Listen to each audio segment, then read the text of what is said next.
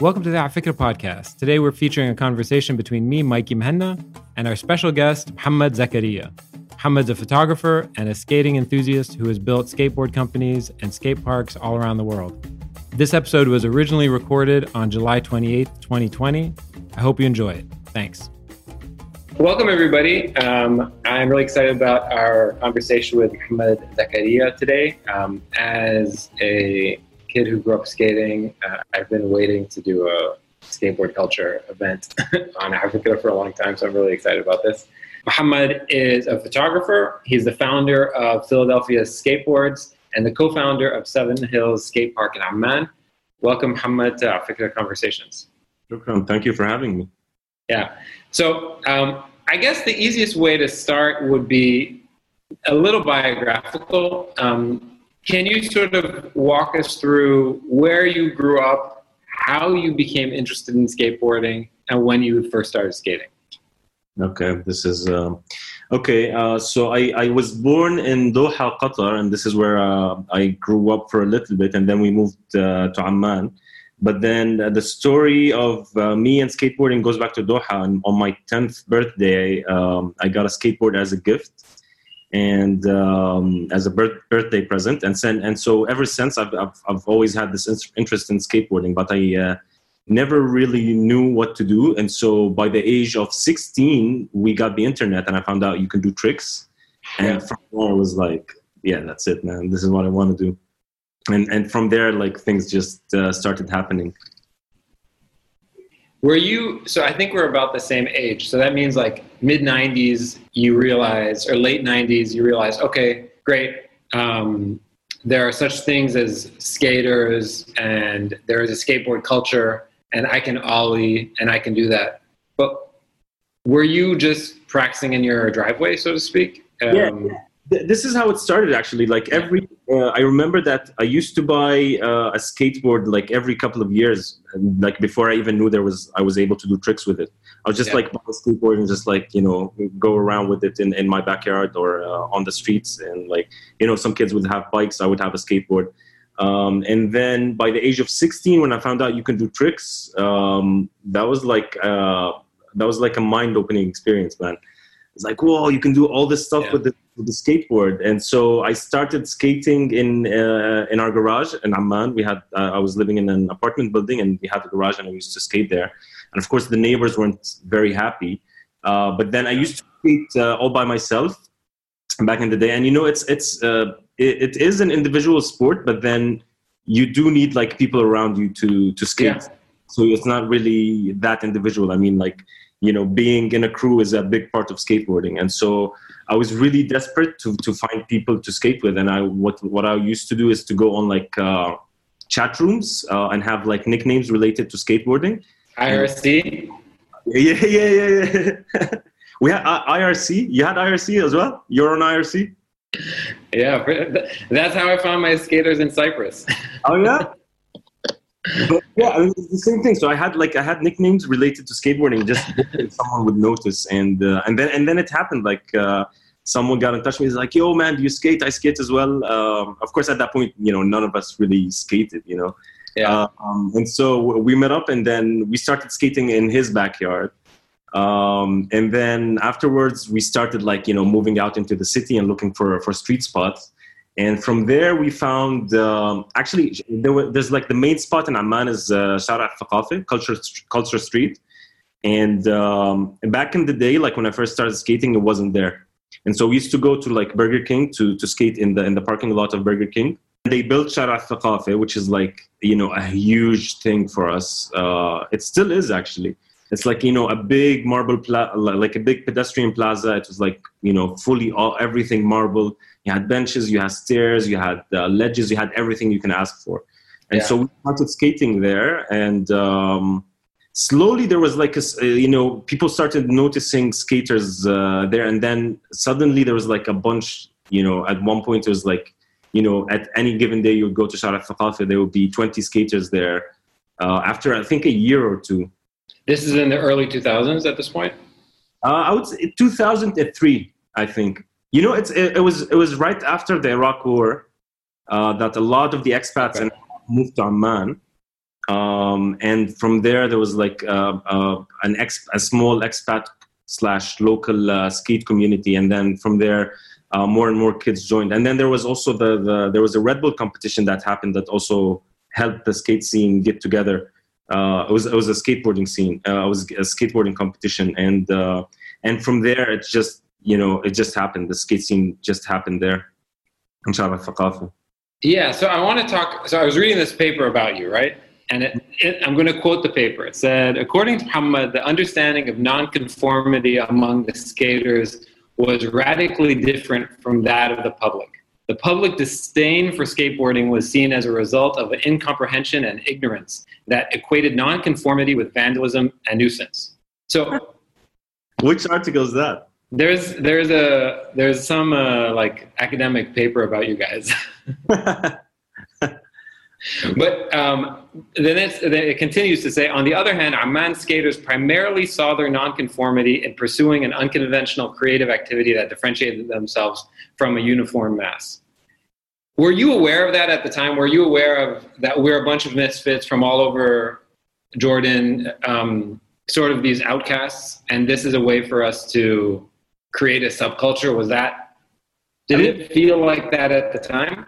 Not really. It was just like, we just want to skate, man. And there was no agenda at all, like behind anything we were doing. It's just like a group of kids who had nothing to do, and then they found this perfect place to do something they love to do. And so it kind of, organically happened. We really didn't have an idea about what was going on at the time. And the thing is, like, thinking back on it, Amman is back in the day, it was really there wasn't much to do if you're like if you're a young boy, there's or a girl, if you're young, there's not much activities that are happening in Amman. It was kind of a boring city, and so having skateboarding for me at the time was really a lifesaver, because otherwise I don't know what I would be doing. And so it was, of course, I see the point of like the nonconformity for looking at it from like an outsider's perspective.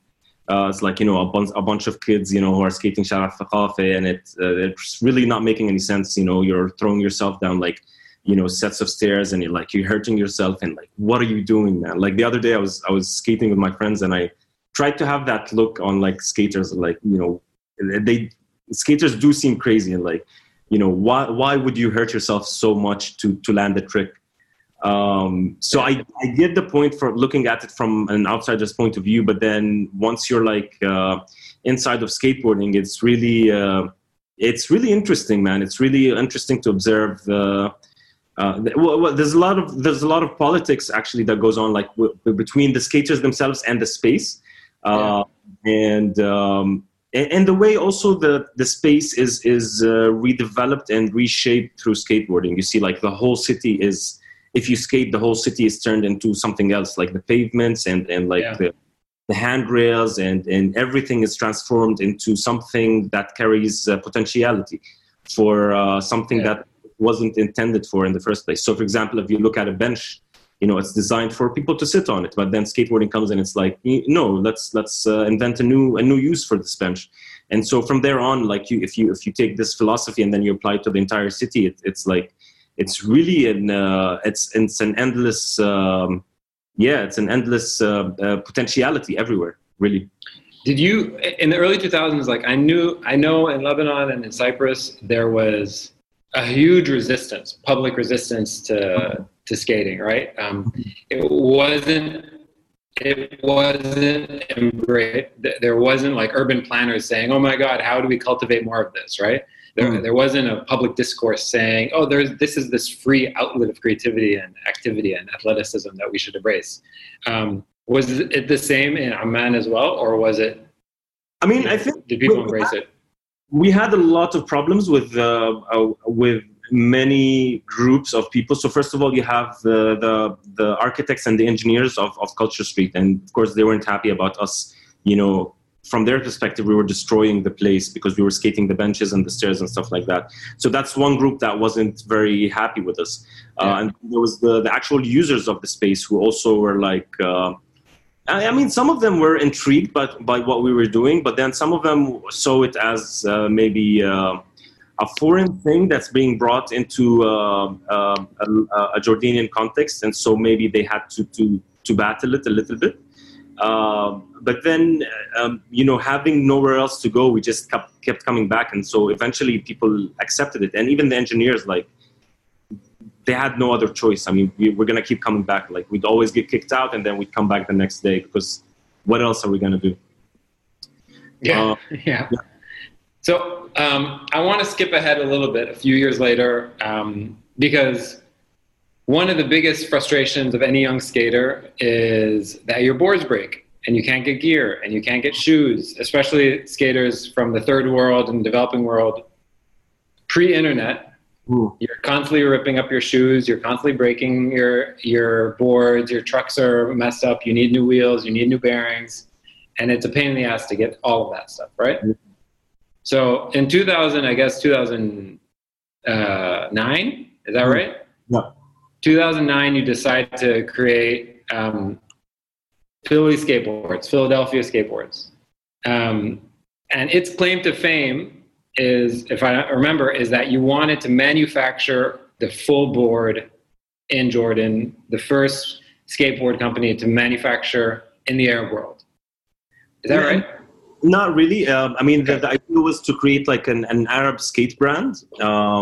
At the time, of course, the idea is there to manufacture locally, but then it's a challenge because you have to learn all these techniques and stuff like that. So to kickstart the brand, we had to manufacture in Canada, which is because also like one of the things from back in the day is that if you had an Arabic brand, people already have this distrust in it. It's like, is it going to be good quality? I don't know, and stuff like that. And so I opted for the choice of manufacturing in Canada, which is like, the best. So skateboards are made of maple, and the best source of maple in the world is Canada. And so we thought, I want to go for quality wood and manufacture quality skateboards in order to make, to create a solid brand. And then from there, once we got to a point where we're able to have a little R&D and like develop boards locally. Unfortunately, we haven't got to that point yet. But the idea is there. But initially, the idea was to start an Arabic skateboard brand with really high quality, and like I would work with local artists, Jordanian artists or Arab artists, and then have graphics that are somewhat from the region, from the Arab world, like that would speak to the identity of the Arab skaters. Yeah.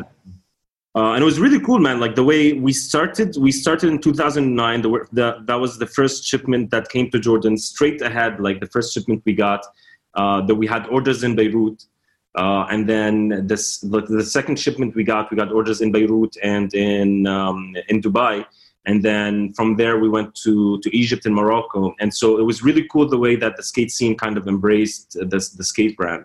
Because it's kind of a small skate scene. Back in the day, it was really, the word spread out really quickly, and the product was accepted and supported, and the brand was supported really. And it's really cool to see people skating your brand, aboard Ukraine. Yeah. So when I was reading about you, and I think you mentioned this the first time we met. You had sort of sponsored riders, right? You had brand riders who were Arab and European as well. Walk me through that process. Why did you is that an essential first step? You make the board, you make the brand, and then hopefully, is that how it works? Yeah, and then so you make the board, you make the brand, and then you kind of have a team to spread the word about the brand, because also at the end you need content and what other content that you need for like a skate company, it's skate content. And so we started sponsoring guys from we had Mark Isa from Beirut, Maysam, who's Syrian living in Dubai. There was Evan, and there was like Saif and Ahmed Sahili in Jordan. And so the idea was to kind of, build like a really cool skate team from the region who grew up skating in the region, to support this local brand, regional brand, maybe not local. So which brings me to the last thing, the sort of last, or not last thing, but the next thing I want to talk about, which was eventually you decide not to be skating at Burger King and you decide to create a place, right? Subcultures need spaces, right? They need spaces to actually thrive. They need roots. Walk me through, before you walk me through the background on 7Hills, I think it might be worthwhile to play a little bit of the trailer. So this is a documentary about 7Hills before we start talking about it.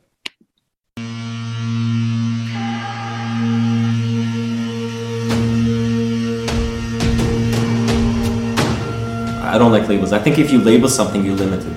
You build walls around it, and then that's it. This is what you are. You're here temporarily. You're supposed to go back home. But if you say, you're people, then that's a greater understanding of people. I think they were living home. They were leading happy lives, and then wars happen, and they find themselves in a place where I either move or I died. أنا اسمي إيهاب من السودان. لقد أتينا هنا لجوء. That was the only option for them. We need to think about it that way. If you're in their position, what would you do? Would you stay in your place, or would you try to save your family and your kids and try to lead a better life? So walk us through a little bit why you decided to start 7Hills. How you even got this idea? So as a community of skateboarders in Amman, there was always this idea that we need a skate park, man. We need a skate park. Even though we had 7Hills, we had the Culture Street. There was still a need for a skate park, because you can go so far with Culture Street in terms of building the community. But if you have a space for the community, then it's going to be much easier for people to join. It's going to be much easier. It's just better. It's just much better to have a dedicated place for sure. Skateboarding. And so we always had that idea of having a skate park in Amman, and we've always discussed it internally between the skaters until one day I got. There was this NGO called Make Life Skate Life. It's a German NGO, and what they do is that they go to different countries and they build skate parks in the places that need it. And so they hit me up and they're like, yo man, we're interested in making a skate park in Amman. And of course, I get really excited about the idea. And then we collaborate. And then what we did is that we approached the city of Amman and we said, okay, you have a bunch of public spaces that are basically dead spaces. So what we're going to do is take over one of these public spaces, raise the money ourselves, build a skate park, and then donate the park back to the city. Amazing. Of course, the city got excited about it. I mean, at the beginning, they had no idea what skateboarding was, or they had a vague idea of what skateboarding is, but we kind of.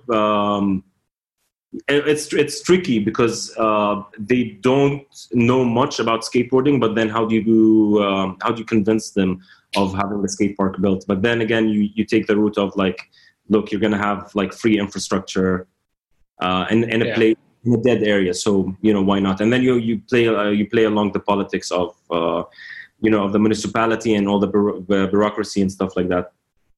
So the city got excited, and then we got the approvals on it. And so after that, we had the idea of how do we raise money for the project? I remember we needed $18,500 to build a 300 square meter skate park. And so there was a discussion between myself and the guys from Make Life Skate Life is how do we go about raising the money? And so initially there was the idea of having corporate sponsorship for the park. The guys had done it before in India and Bolivia through they got the corporate sponsor to build a park, and so that was the initial idea. So we approached corporate sponsors, and unfortunately, or fortunately, actually, they weren't really interested in the project because there wasn't it isn't a big market for them in Jordan. And so we decided to take the grassroots approach, and then we created a crowdfunding campaign online. Initially, we were asking for $18,500. We were able to raise $23,000, and it was really it was really it was a moment for me, man. Must have been emotional. Yeah. I mean, all my life I was skating in Jordan. I was. You don't have that much support, and then for us to go on the internet and then ask for $18,000, which for me was like a lot of money back in the day, and I was really skeptical about it working. But then, the skate community globally came together, and we were seeing like photos of kids in Denmark donating for like a skate park they're never gonna skate. And then like people from everywhere in the world were donating for the skate park, and it was a really emotional time for me. And so we were able to raise the money, and then we had volunteers come over, volunteer skate park builders and the professional skate park builders that came to Amman, and also like they also paid for their own flight, they paid for everything. So it was like, they're just doing it for the love of it. This is what Skate Life does, right? They go to Sudan, they go to Palestine, they go everywhere, and they build these parks. I mean, they did. So I'll get to that in a minute about Make Life, Skate Life. And so we got like a group of 18 volunteers, mostly from Europe, some from the States. So they came to Amman. We built the skate park, and the cool thing about the construction is that it wasn't like a fenced-off construction. So the park was right next to a public school. And so the kids, whenever they're out of the school, they would come to the construction site and help us with the construction. The local community was really involved. Like I remember the imam and from the mosque and the people at the mosque came by one Friday, and they gave sweets out to everyone just for like to thank them for like building this thing. And like it's really interesting to see, because the local community also didn't know what a skate park was. But like when they ask you like what it is, and then you explain it to them, and then the next question is usually like, okay, how much is it going to cost for us to come in? And then when you say it's free, everyone is like, wow, what are you talking about, man? And then that kind of created this really cool community vibe. But not only that, like I mean, the kids in downtown Amman really they don't have much to do, and so having this construction site happen in their local park was really a big thing. And then having these group of 18 foreigners that are coming to their park for the first, I was like really interesting times for them. And so it's really cool to see the local community's involvement, and also like the families would send us food like for lunch. The local community was really, really involved, and that helped later on because as we learned is that it gave local ownership over the space. So for sure, the families and the kids felt like they owned the space. It's not like for the people on the call who are not from Amman, can you describe what the community is, where it is, Amman, what neighborhood it is? So it's in downtown Amman. So the selection of the park was in the center of the city, kind of. And the reason we selected the space is because it's easily accessible from East and West Amman. Like if you've ever been to Amman, Amman is a very hilly city. And so it's kind of easy if you're on a skateboard or like on like wheels, like it's easy to get to downtown. But there's also like this issue of class also within Amman. Like you have East Amman and you have West Amman, and West Amman is like the richer areas, and then East Amman is the poorer areas, and then downtown Amman is like in the middle of both East and West. And that really helped later on because the diversity that you see now in the park is really something that you don't see anywhere else. Like you have kids who are from downtown Amman and kids who are from East Amman skating with kids from West Amman, skating with kids from Sudan, from Yemen. It's a really like for me that public space of the skate park really shows the fabric of the city. It was. You said something to me once, and it really opened my eyes. Once upon a time, you said to me that Amman is the most multicultural Arab city in the world, because there are so many refugees and displaced or migrant folks or from so many Arabic-speaking countries.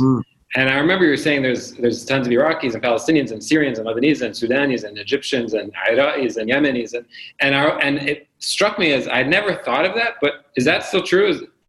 I mean, the thing is, like, it's true, though you don't see it really in the city itself, because, like, again, like, the city is kind of segregated by class, kind of. Yeah. You have West Amman and then you have East Amman, and there's no common spaces in between that kind of host both East and West Amman, and so really, the classes are really not mixing, and I think there's like a huge classism problem in the city.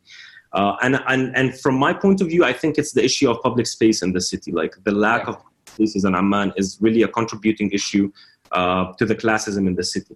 But so you go to the park, and then so first of all, it's in downtown Amman, so it's easily accessible from east and west. It's free, and then so you don't have to have money to come to the park and skate. Like, we have a loaner program. So basically, what we do is we bring out all the skateboards that we have, and then anyone can come and use it for free. And so you don't have to dress in a certain way.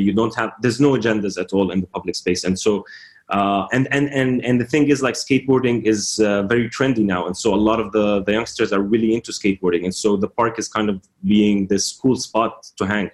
And so having these kids from downtown Amman and from Jabal Amman and from Saifa and Jabal al-Taj and all that stuff, and having them in the park, and then you have the kids who are coming from West Amman, and they're coming to the park, and they're both skating together, and they're falling together, and they're laughing together, and that's kind of like melting all this classist bullshit that we have in the city.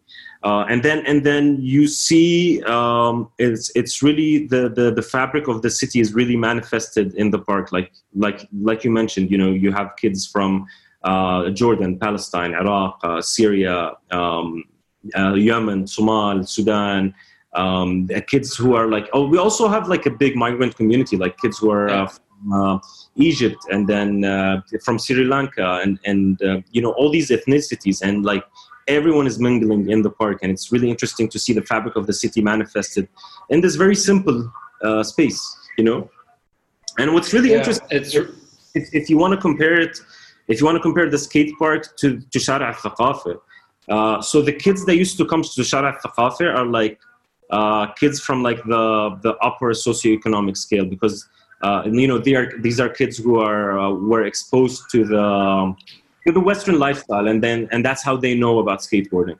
But then they can buy a board. Yeah, and they can buy the board. And then having a skate park that looks like a skate park, and once you see it, you're like, oh, this must be something for skateboarding. The kids that are coming to the park are kind of on the lower socioeconomic scale, who are really interested in skateboarding. And so this is a really interesting dynamic that my friend actually pointed it out to me. Yeah.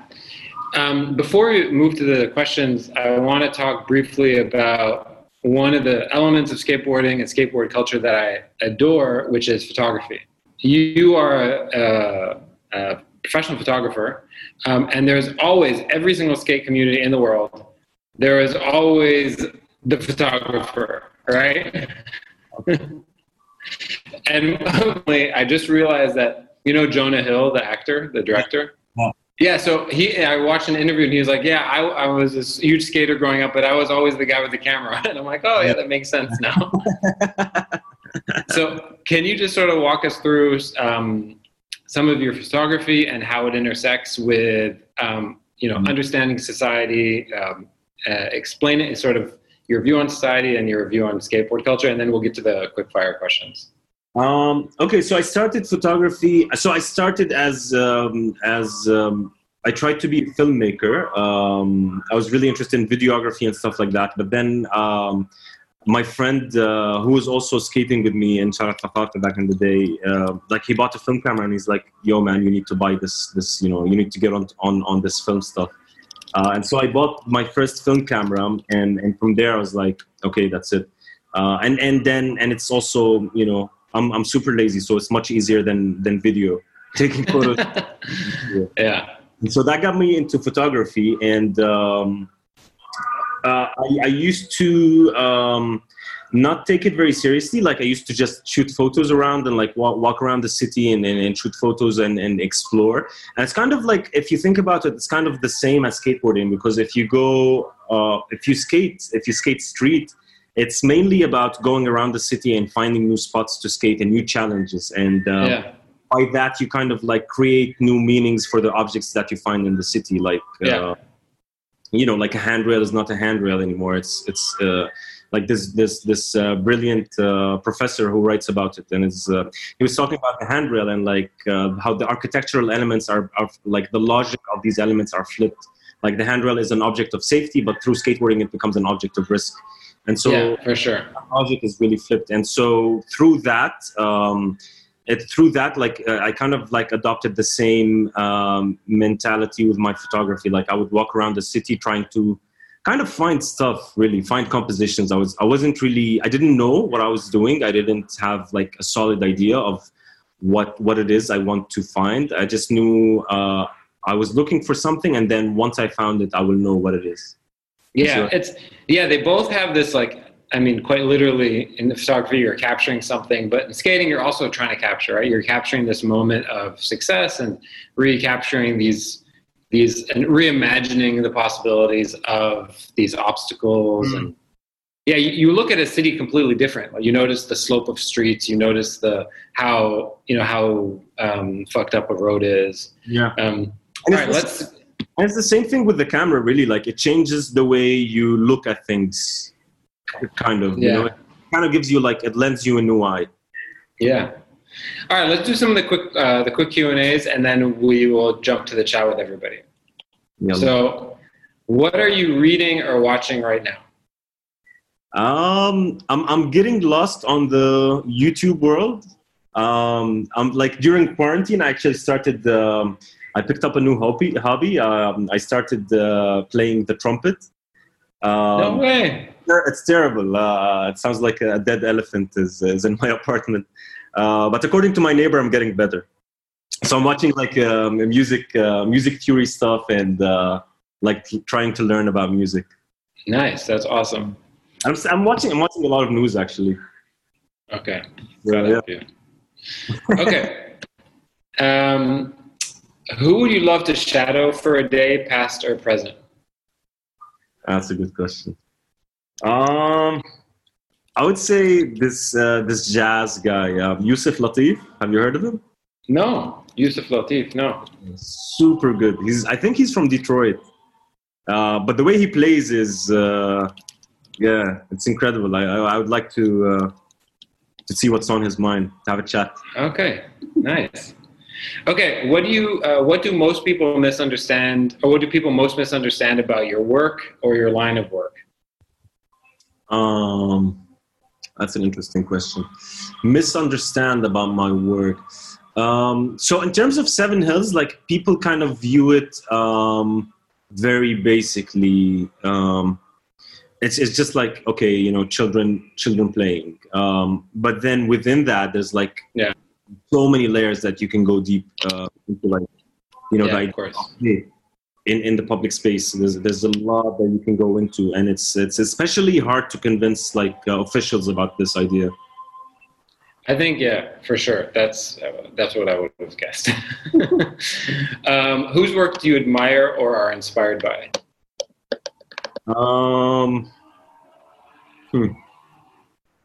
There's a lot, man. Too many to name.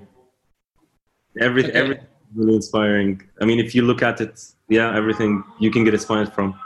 Throw us a name so that we can look them up and learn about them. Okay, there's this guy who did this film. It was also about like public spaces in New York. I forgot the name of the guy, but I can send the film on the chat. And it's really, really interesting. It's super cool. I like this was my most recent inspiration. In terms of photography, there's really a lot. Everyone is good nowadays. Like if you go on Instagram, everyone is like killing it with like photography and skateboarding, and there's so much going on. Amazing. Okay, cool. Let's jump over to the Q&A. Jude, if you want to unmute yourself, you can ask your question. Thanks, Mohammed, for the talk. 7Hills sounds like really a gem of a space, and I can't wait to visit it one day. My question, I was just wondering why you called your company or the brand Philadelphia. That's a good question. Well, Philadelphia was the name of Amman in the Roman times, and it means brotherly love. And so we thought it was a perfect name for a skate company. That is so cool. I didn't know. Yeah. So it's inspired by Amman. Nicholas, you're up. This is an awesome way for me to start a morning, so thank you. You've done a lot of different things, from photography to the skating to the skate park and all of that. I wanted to know what your future plans are moving forward. Given that you've touched all of these things, do you have plans? I'm kind of... I don't really have plans. Like, I have a general idea of where I want to go personally and with work. And so, like, for 7Hills, like, we kind of have... So 7Hills is within this public space that's 4,000 square meters big. We're only using 650 square meters out of it. And so the idea for the park, I mean, we're now shifting our focus on the public space itself. And so we want to develop this public space in a way where it's like a community developed space, and like any kind of small community can come in and like build their own stuff. And then we want to create this replicability of the model to other parks in the city, and like kind of like create this idea of like the DIY movement. You know, if you want something done, just do it yourself. And so this is in terms of like 7Hills. In terms of me personally, man, I find like myself every couple of years, every 3 years, I'm like, you know, changing paths. Like I started as a software engineer actually, and then I switched to like filmmaking and then photography, and now I'm doing like this public space stuff.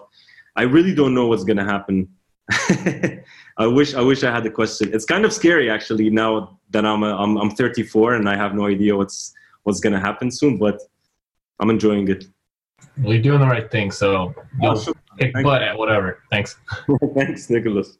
Thank you, Zakaria, for it's always interesting, you know, to see people who are building such spaces in Amman. Thank you very Especially much. that there's so little of them. So I was wondering if you felt like there's been a change in Amman over like the generations, now that there's a more digital generation that's more focused on, you know, playing with their iPads and tablets and stuff. Have you noticed any change with kids or other age groups? Are they still willing to go outdoors and skate, or, you know, just play outside? Has it impacted the park in any way as well? Not necessarily. So the kids that are coming to the park are more of, so the usual users, let's say, of the skate park are kids who come from, let's say, downtown, and these areas. So it's more of on the lower socioeconomic scale. And so they don't really have the buying power to really get into like, you know, new phones and iPhones and tablets and stuff like that. And that's giving them the advantage of having the park, you know, and so they go out and explore stuff. Having said that, like a lot of the kids also that come to the park are still influenced by like the video games and stuff like that. And we've had like a couple of kids who stopped skating just because they want to play video games. But then again, they seem to come back all the time. Deborah? Hi, thank you so much. Yeah. Yeah, my question is, how has the space changed at all, if at all, from the virus? I'm very interested in public spaces, and at least here where we are, changed a lot. Who will come, what they do when they're there, how long they stay, etc. So I'm wondering if there's been a change or... Yeah. So we had a pretty strict lockdown for about 2 or 3 months. I don't really remember. But Jordan is doing pretty well in terms of the number of cases. Like I think we haven't had cases in 7 days, and then once when we do have cases, like 1 or 2 cases every day. And so the country is kind of coming back into like the usual business, and so the park is kind of being very active again. With the skate program, we're taking the proper measures with, like, you know, the social distancing and no sharing of skateboards and stuff like that, which is also like something that's against what we usually do, because the thing about a scarcity of resources that we have in the park. So for example, we only have 10 skateboards. And so we always ask the kids to share. And that's kind of like helping the kids understand that they all have the right to the space and the right to the skateboards. Now we're like asking them not to share. And so it's confusing them a little bit. Yes, exactly. Some of what we have to do now is really counter to sharing and community. So thank you for answering that. Yeah, no problem. Thank you, Deborah.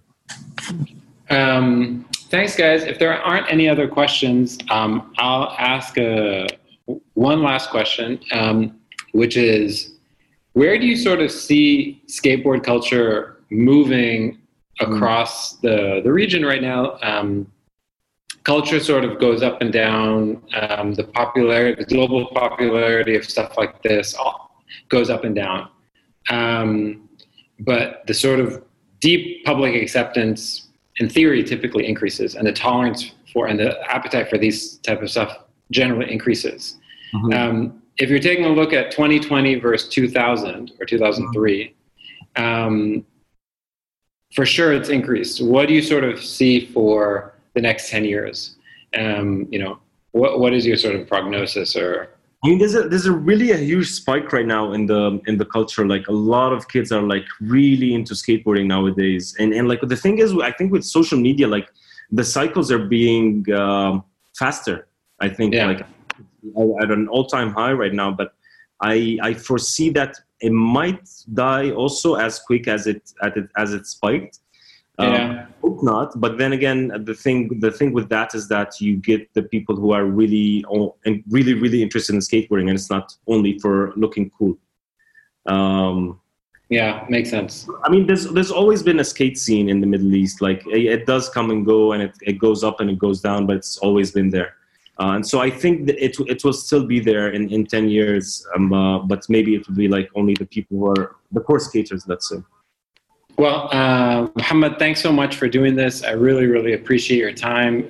I deeply, deeply respect your work. I feel like the work you're doing is how societies change, or how sort of this, as you say, this class is bullshit slowly breaks down. So thank you for your work, and thanks for taking the time to share your experience with us and your perspective. You are doing amazing work. Thanks so much for helping us and being so supportive over the years. Yeah, thank you very much, and good luck with this terrific initiative. Yeah. All right, everybody, stay safe, stay well. Thanks for listening. I hope you enjoyed today's episode. We have new episodes coming every single week. Make sure you follow us on social media, on Instagram, Twitter, and YouTube. You can find us at afikra.com for information about all upcoming events. Make sure you subscribe to the podcast on Apple Podcasts or wherever you get your podcasts. Thanks a lot. See you next time, and stay curious.